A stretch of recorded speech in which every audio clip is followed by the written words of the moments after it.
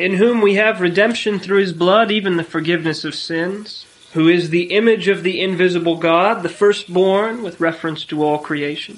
For by him were all things created, the things that are in heaven and the things that are upon the earth, the things visible, the things invisible, whether they be thrones, whether dominions, whether principalities, whether powers, all things were created by him, or through him, and unto him. And he is before all things, and by him all things cohere or stand together. And he is the head of the body, the church, who is the beginning, the firstborn from the dead, that in all things he might have the preeminence. For it pleased the Father that in him should all fullness dwell. Now, Paul, you will remember, of course, has been explaining the preeminence of Christ in all things. It began with his preeminence in the redemption of sinners, as the mediator who by his bloody death ransomed guilty sinners from God's offended justice, making a satisfaction in their behalf, canceling that legal declaration of guilt against them, that they might enter into the presence of God as innocent and righteous and without sin to their account. And then with regard to the old creation, he established that Christ was preeminent as unique, the image of the invisible God, God manifested in his holiness and his righteousness and his love and his grace and his truth and his wisdom and his mercy and his justice. Not an angel, not a superman, not a man that achieved deity, but the visible image of the true God. And Christ was preeminent not only as unique from the old creation, but in his relationship with the old creation as the one called the firstborn, which is a title of authority and of privilege, implying that Christ was the head and the Lord. Now, why does Christ obtain this title, firstborn, with reference to all the creation, the same one which the Jews themselves applied to their God? First of all, Christ is the creator of all things. He is the universal creator of every created thing, of matter, of the physical universe, of the spiritual realities, of the souls of men, and especially the heavenly powers, whether the thrones of the glorified saints that reign under the rule of God, or that of the angels, the dominions and principalities and powers. Christ is the creator of all of those things, physical and spiritual. And so he's called the firstborn with reference to all creation. Secondly, he did not have to go outside of himself. And he wasn't just an assembler of the parts, like someone who purchases a model at the store and puts it together and gets the finished product. No, it was all in him, created in him. He brought it into being by his own independent power and authority. So he's the firstborn with reference to all the creation. It was, thirdly, exclusively his work, in conjunction with, of course, the other members of the Trinity. He created it. It was through him. Fourthly, he was not an inferior agent. He wasn't someone who makes something for someone else to have. It wasn't just like you would hire a builder to build a house for you. It wasn't like that at all. It was created unto him. It finds its fulfillment and its meaning only in him. It is for his glory, not for any other. There's a passage in Revelation which illustrates this very well. Revelation chapter 4. All of the different, the four beasts and the 24 elders, the four beasts gave glory and honor and thanks to him that sat on the throne, who liveth forever and ever. The 24 elders fall down before him that sat on the throne and worship him that liveth forever and ever, and cast their crowns before the throne there in front of Jesus, saying, Thou art worthy, O Lord, to receive glory and honor and power, for thou hast created all things, and for thy pleasure they are and were created. See, they were unto him. For thy pleasure they are and were created. And he not only created it, but he maintains it. The whole fabric of reality stands together by Christ, by his power. He's the preserver, the upholder of creation. And finally, he's before all. He pre-exists every created thing, since he created every created thing. And so by definition, he's uncreated, meaning that he's eternal, meaning that he's God, the eternal Son. And so he's the firstborn with reference to the old creation, the creation of the world, the heavens and the earth. It was the, as one puts it, eternal design of God that the whole old creation should be put in subjection to the Son, and so he is the firstborn. But as we continue in verse 18 of Colossians chapter 1, Paul turns away from the old creation, from Genesis 1:1, to the new creation. And what we find is that in the new creation, Christ is equally as preeminent as he was with regard to the old creation. And this will occupy the next several verses. And we'll discover also the relationship between his preeminence in the old creation and his preeminence in the new. And this pretty much continues through verse 20, and then there's an application of it that follows from verse 21 to 23. And today we have just one phrase to look at, and that's enough. The first third of verse 18. And he is the head of the body, the church. And he is the head of the body, the church. So Paul begins his description of Christ's preeminence with regard to the new creation by revealing Christ's relationship with the central, I hate to use the word institution, but the central reality of the new creation, which is the church. And before we can understand this passage and what it means for Christ to be the head of the body, we have to understand this word. What is this church that is being talked about here? Who is it made up of? Who are we describing by this word, church, which is parallel to the body of which Christ is the head? Now, the first thing that we have to understand is that our English word, church, is an intentionally neutral translation. This was something that happened at the time of the of the translating of the Authorized Version. In fact, it was part of the instructions to the translators, as I recall, that they would specifically translate the Greek word by the word church, that which is a Latin word, or from a Latin word, which doesn't have the same connotation as the Greek word, and it was because there was a certain vested interest with regard to the King of England in keeping it a neutral translation. So it is, we use it very widely, of course, but at any rate, it's not a translation as much as it is a substitution for political reasons. The Greek word you will often hear, and so I'm going to tell you what it is a couple of times. It is the word ecclesia, and you'll read that and hear it a lot as you study the doctrine of the church, and you'll run across it often. It's very common. Ecclesia. And its fundamental meaning, and I'll give you an example of this, its fundamental meaning is an assembly or a congregation. This is in fact, congregation is how Tyndale translated it universally in his translation of the New Testament, and that was one of the reasons that the King of England wanted it to be translated as neutrally church rather than congregation. Acts 19:32, it's used in its most literal sense. This is when Paul, they're here at the temple of Diana in Ephesus, and they started a riot by their preaching, and some of Paul's companions had been captured and brought into the theater, which was the place in which they held a lot of the large public meetings.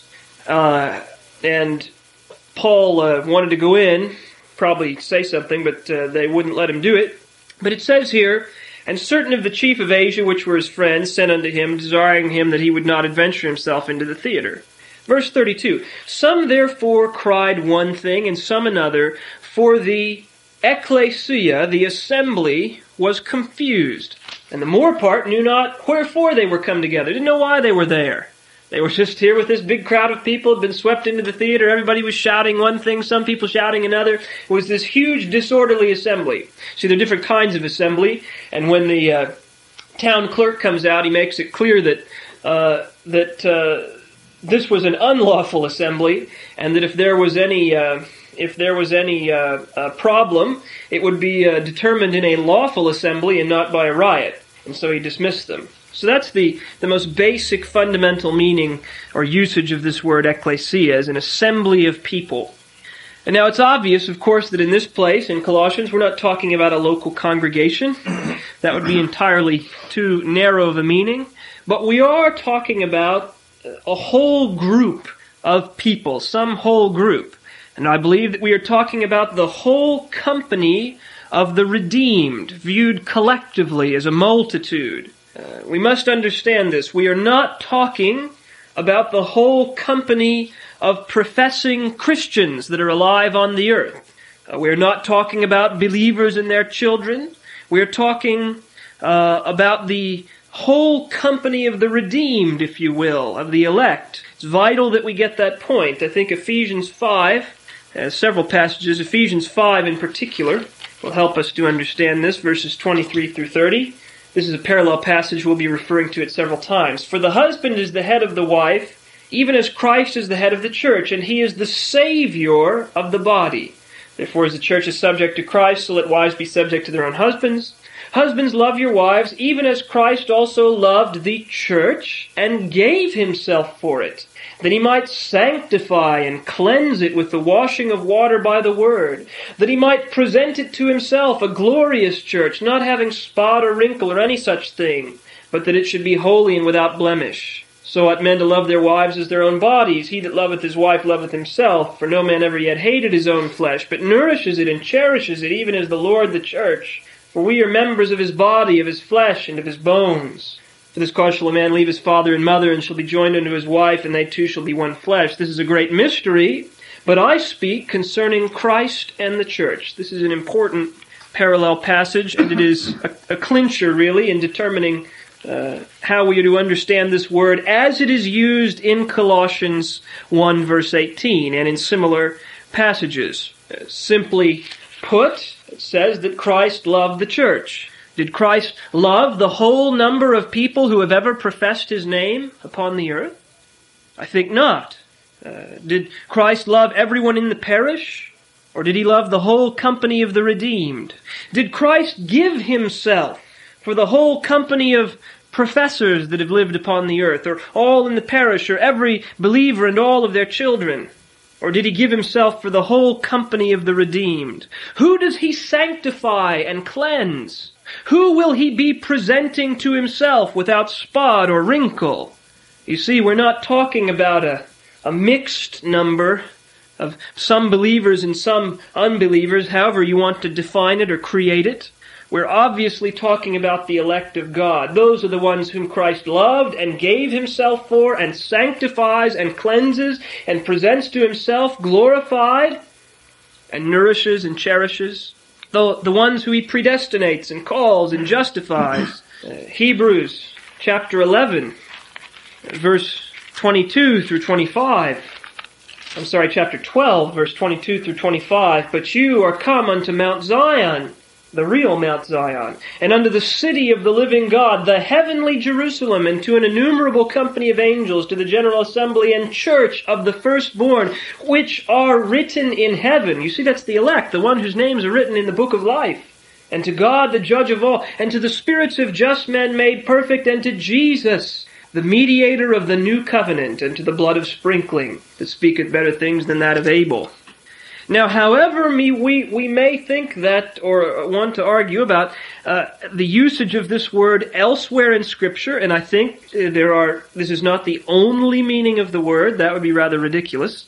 Have we want to debate about who should be considered a member of the visible church or the subjects of baptism? There can be no question about the identity of this ecclesia here in Colossians 1:18 and in similar passages that are parallel with this one. This is the blood-bought inheritance of Jesus Christ. The redeemed considered together as an entire number and multitude. That great congregation of every tongue and tribe and nation, more numerous than any man can number, than the very grains of sand in the sea that will one day assemble together in that heavenly Jerusalem to worship the glorified Christ. And if any man can explain Ephesians 5 in a different way, I would challenge him to do so. I think it is impossible. Now, this company of all of the redeemed, this assembly of the elect, is considered in Scripture under a number of images. Sometimes the Church of Jesus Christ is considered as a great house in which Christ is the ruling Son. Sometimes it is considered as a bride for which Christ is coming as the husband, and then in the day of His return there'll be the great wedding feast. Here and elsewhere it is considered as a body of which Christ is the head. Now, we must consider this idea of the whole company of the redeemed as a body. Why are they called a body? What does it mean for them to be a body? Now, this body also is a spiritual entity. It is the same as the ecclesia of Christ that is being talked about in this place, the whole company of the redeemed. That's the nature of the grammatical relationship here. And He is the head of the body, that is, the church. The body and the church are the same thing. Now, who is this body? Well, according to Ephesians chapter 3, verse 6, because as I said, we're going to see that it's identical with our definition for ecclesia. Ephesians chapter 3, verse 6, it is made up of those who are partakers of God's promise in Christ by the gospel, that the Gentiles should be fellow heirs and of the same body and partakers of His promise in Christ by the gospel. You see, it's those who are partakers of the promise in Christ by the gospel, whether they're Jews or Gentiles, no difference. But it's the partakers. It is those who, by one Spirit, are baptized into one body, who drink into one Spirit. That's 1 Corinthians chapter 12. Remember, we were reading that? As the body is one and has many members, and all the members of that one body, being many, are one body, so also is Christ. Who is this body of Christ? Verse 13. For by one Spirit are we all baptized into one body, whether we be Jews or Gentiles, or bond or free, and have all been made to drink into one Spirit. It's the partakers of the promise of Jesus Christ, those who've been baptized by the Holy Spirit of God, and who drink into one Spirit. It's the redeemed, you see. It's the elect. These terms are applicable only to those whom God saves. This is really a very simple doctrine, but people put all kinds of spins on it in the heat of polemic, and so that's why I'm kind of camping on it. Now, the doctrine of the church as a body has several purposes in the New Testament. It is sometimes used in order to explain the salvation of all kinds of men without distinction, to stress the universal nature of the gospel. Those two passages we just looked at, Ephesians 3:6, that the Gentiles are partakers of the promise of Christ by the gospel, and 1 Corinthians 12:13, one Spirit, we're all baptized into one body, we all drink of one Spirit, whether we're Jews or Gentiles or bonds or free, stresses that universal nature of the gospel and that unionizing of all men without distinction in Christ. It is also sometimes used, and perhaps this is its main use, in fact, to show the necessity of unity in local congregations, of mutual Christian service in humility, with a recognition of the necessity of every believer's gifts and service to the strength and health of the body of Christ.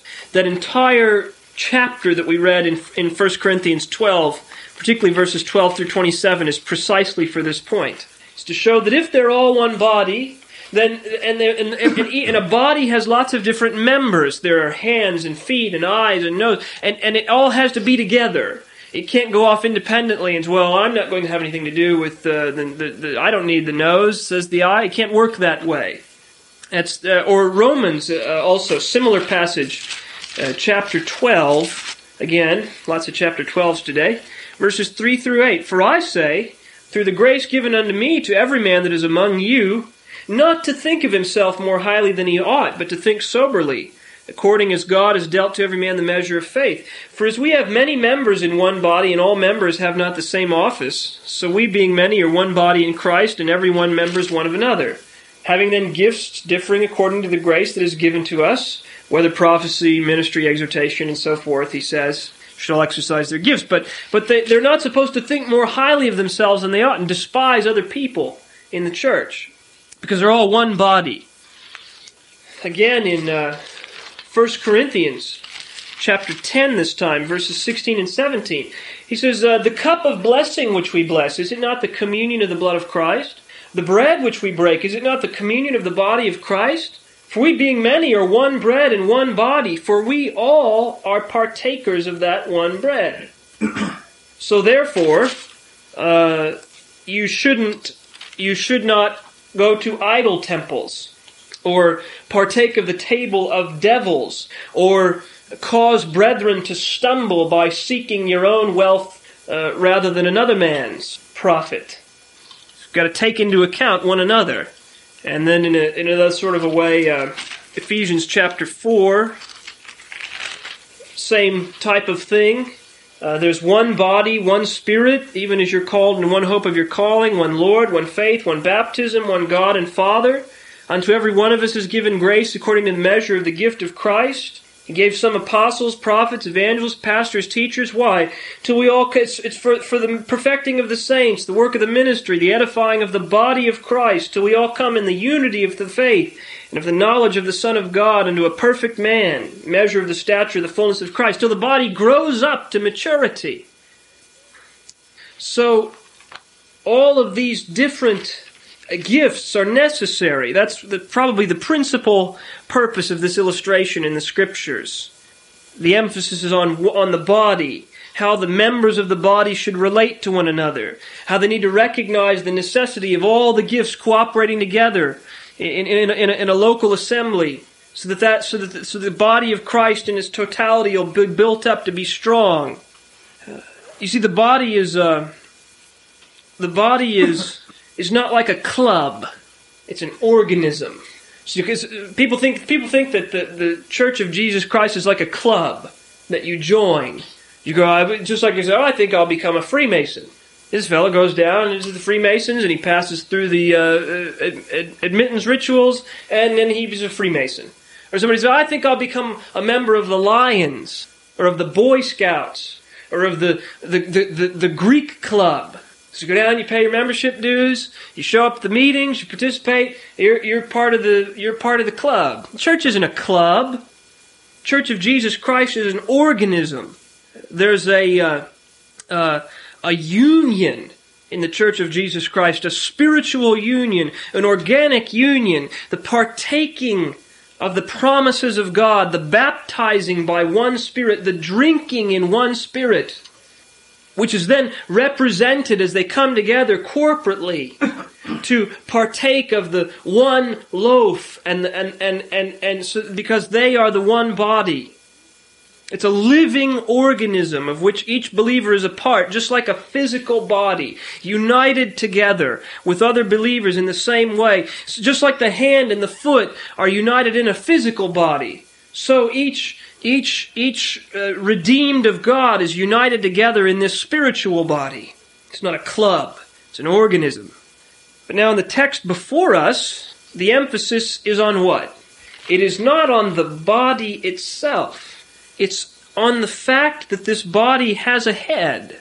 Now, this truth of the body as a spiritual organism, the whole company of the redeemed in union, is fundamental and implied. So as we consider the head, we shouldn't forget about what we were talking about, the body, who the body is, and how and why the members of the body are united together. But this is about the head of the body. See, every living body has a head, doesn't it? Do you know anybody that doesn't have a head? That'd be gross, wouldn't it? I mean, that's a horrible thing. That's grotesque. What's a headless body? A headless body is a dead body. But this is a living body. And so it has to have a head too. And that head is the emphasis of our text. So remember that this entire section is about Christ and His preeminence. Now, so far we've identified this central element in the new creation this assembly of the redeemed, this company of the elect, this spiritually unionized body. But what we're really after is, what is Christ's relationship to this organism, this spiritual multitude? And how does it reflect His preeminence? And it's just like this. Christ is the head of the body. Colossians 1:18, a similar text, Ephesians 1:22, gave Him to be the head over all things to the church, the ecclesia. Ephesians 5:23, Christ is the head of the ecclesia, the Savior of the body. Now, what does it mean for Christ to be the head of the body? What sort of relationship is this? Well, the answer is twofold. It's two things. It implies sustenance of life and authority of rule. See, first of all, Christ is what theologians like to call the organic head of the church. What I mean by this is that Christ gives and sustains the life of this body. It's just as a human body, apart from its head, would be dead and lifeless and putrefy and rot, so this spiritual body without Christ would be dead also. In Colossians 2:19, not holding the head, from which all the body, by joints and bands, having nourishment ministered and knit together, increases with the increase of God. Also, you can look at Ephesians 4:15-16. I'm not going to read that right now, but that's a parallel passage. It's just a little more complicated to understand, but it says the same thing. It is by Christ the head that the body is knit together, brought into union, upheld, if you will. It coheres. It is by Christ the head that the body is nourished so that it increases. So just like a human body, you feed it and it grows. Christ nourishes His body so that it increases. It's sustained by grace and communication of spiritual blessing and strength. Ephesians 5:28-30. So men ought to love their wives as their own bodies. For no man ever yet hated his own flesh, but nourishes and cherishes it, even as the Lord the church. For we're members of His body, of His flesh, and of His bones. He nourishes it and cherishes it. And why? Why does He nourish and cherish it? What's the result of His nourishing and cherishing the body? Well, that's Ephesians 5:21-24. Oh, no, I'm sorry, 25-27. That He might sanctify and cleanse it, that He might present it to Himself glorious, not having spot or wrinkle or any such thing, but that it should be holy and without blemish. He's sanctifying it with this nourishing, and He's going to perfect it and glorify it one day. Is there any life in the body of Christ? If there is, it is only on account of Christ's life-giving headship. He's the organic head. He sustains it. He nourishes it. He cherishes it. He gives life to the body. But He's also the ruling head. He has the authority of rule. Headship is all one with authority and power. Same passage, Ephesians 5, a little bit earlier, 21-24. Submitting yourselves one to another in the fear of God. Wives, submit yourselves unto your own husbands as unto the Lord. The husband is the head of the wife, even as Christ is the head of the church, and He's the Savior of the body. Therefore, as the church is subject unto Christ, so let the wives be to their own husbands in everything. The body of Christ is subject to Christ, not merely in some things, but in everything. As the ruling head of the church, Christ is the lawgiver. He establishes the standard and the law by which the body will be governed. As the ruling head of the church, Christ is the judge of the body. Judgment begins at the house of God. All within it are answerable to Him for how they receive and obey His laws, how they build upon the foundation. Some with wood, hay, and stubble will be saved, yet as by fire, but others who build with gold and silver, they receive a reward. As ruling head of the church, Christ is the defender of the body. Against His church, the gates of hell will not prevail. He rules it, He directs it, He guides it, He defends it, He judges it. That's how He's the ruling head. So He sustains it, gives it life as the organic head, and then He rules over it and defends it and judges it as the authoritative head. Now, how is Christ preeminent in these things? Remember that Paul, in his detailed and careful explanation here, makes sure that these Colossians know that Christ is preeminent in the new creation as well as the old. What about this thing called the church, this assembly of Christ? Now, this was a doctrine, you see, that in earlier times was shrouded in darkness. It wasn't that it didn't exist. It was shrouded in darkness, so that many aspects of this doctrine of Christ's ecclesia are called a mystery. There's two or three of them that are called a mystery. A mystery is not something you can understand. It means something that was before hidden, and now it's revealed. It was a mystery to people before. They couldn't figure it out. Didn't even know about it. So that means that the very newness of this doctrine probably gave a foothold to every heretic to propound all kinds of errors about it, you see, because it wasn't something people had heard over and over and over for 1,000 years, right? The new thing was a mystery. It was unfolding. In fact, this mention here of the head, you don't even hear about Christ being the head until you get to Ephesians and Colossians. You hear about the body and how the body functions together, but the doctrine of Christ's headship is a late doctrine, scripturally speaking. So they could come up with all kinds of things about this doctrine of the church, make up any weird doctrine they wanted to, and nobody would really know offhand whether it was right or wrong. Paul cuts right to the heart of the matter, and he says, I've taught you about this assembly, this body, this union of the redeemed and the Holy Spirit, independent of racial stock or social class, this unionization of all of the redeemed of God in the body of Christ. But let me tell you something else. This body has a head, and this head is Jesus Christ. You see, these errorists had dethroned Christ everywhere. But Paul reminds them that apart from Him, they have no being as a redeemed community. These errorists had struck at Christ's headship in both aspects. We'll see this as we continue in Colossians chapter 2 is almost all about this. Against His ruling headship, they had propounded a whole host of religious ordinances, introduced new manners of worship, and restored the Jewish ordinances as if Christ had not come and fulfilled them, preferring shadow to reality. You see that in chapter 2, 16 through 23. As far as His organic headship, they had denied that also, and they had substituted a whole host of mediators and sources of spiritual life. Verses 6 through 15 are largely about that, of chapter 2. Oh, they'd attacked it at every angle they could to get rid of Jesus Christ. But once again, Paul cuts right to the heart of the matter, and just 5 words. The head of the body. The head of the body. Christ revealed as preeminent in the central reality of the new creation, the redemption of sinners, the forming of the body of Christ. This whole company of the redeemed called the Church of Jesus Christ, the ecclesia, the assembly of Jesus Christ. He's the head of it. Now there are many challenges today to Christ's headship. Of course, chief among these, and historically chief, is the Church of Rome, using that term in the way we use it, Rome, which dethrones Christ at every turn. The entire corrupt system is an assault on Jesus Christ. What is ruling headship?